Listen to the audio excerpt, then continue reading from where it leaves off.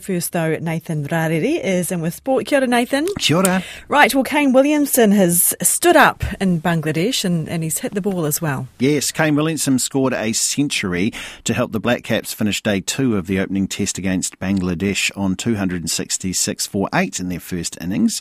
Trailing by 44 runs, the New Zealand batters struggled against the hosts' spin-heavy attack, but Williamson scored 104, which is his 29th Test 100, and kept them in the match. Williamson says they knew the Sylhet pitch was going to be tough. It's sort of one of those surfaces where it's hard to get a rhythm, so you're going to get some good balls as well, and I thought the application was good. It would have been naturally nice to get a few more. I think everybody would still like to be out there and fighting for the side, but it certainly posed a number of different challenges.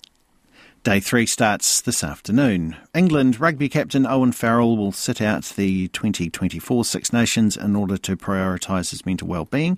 The first 5 led his country to 3rd place at the recent World Cup in France, but was the subject of boos from his own fans on several occasions, having missed the first 2 games due to suspension. Koe nā ngā pūrongo hakenekena, that's your sports news.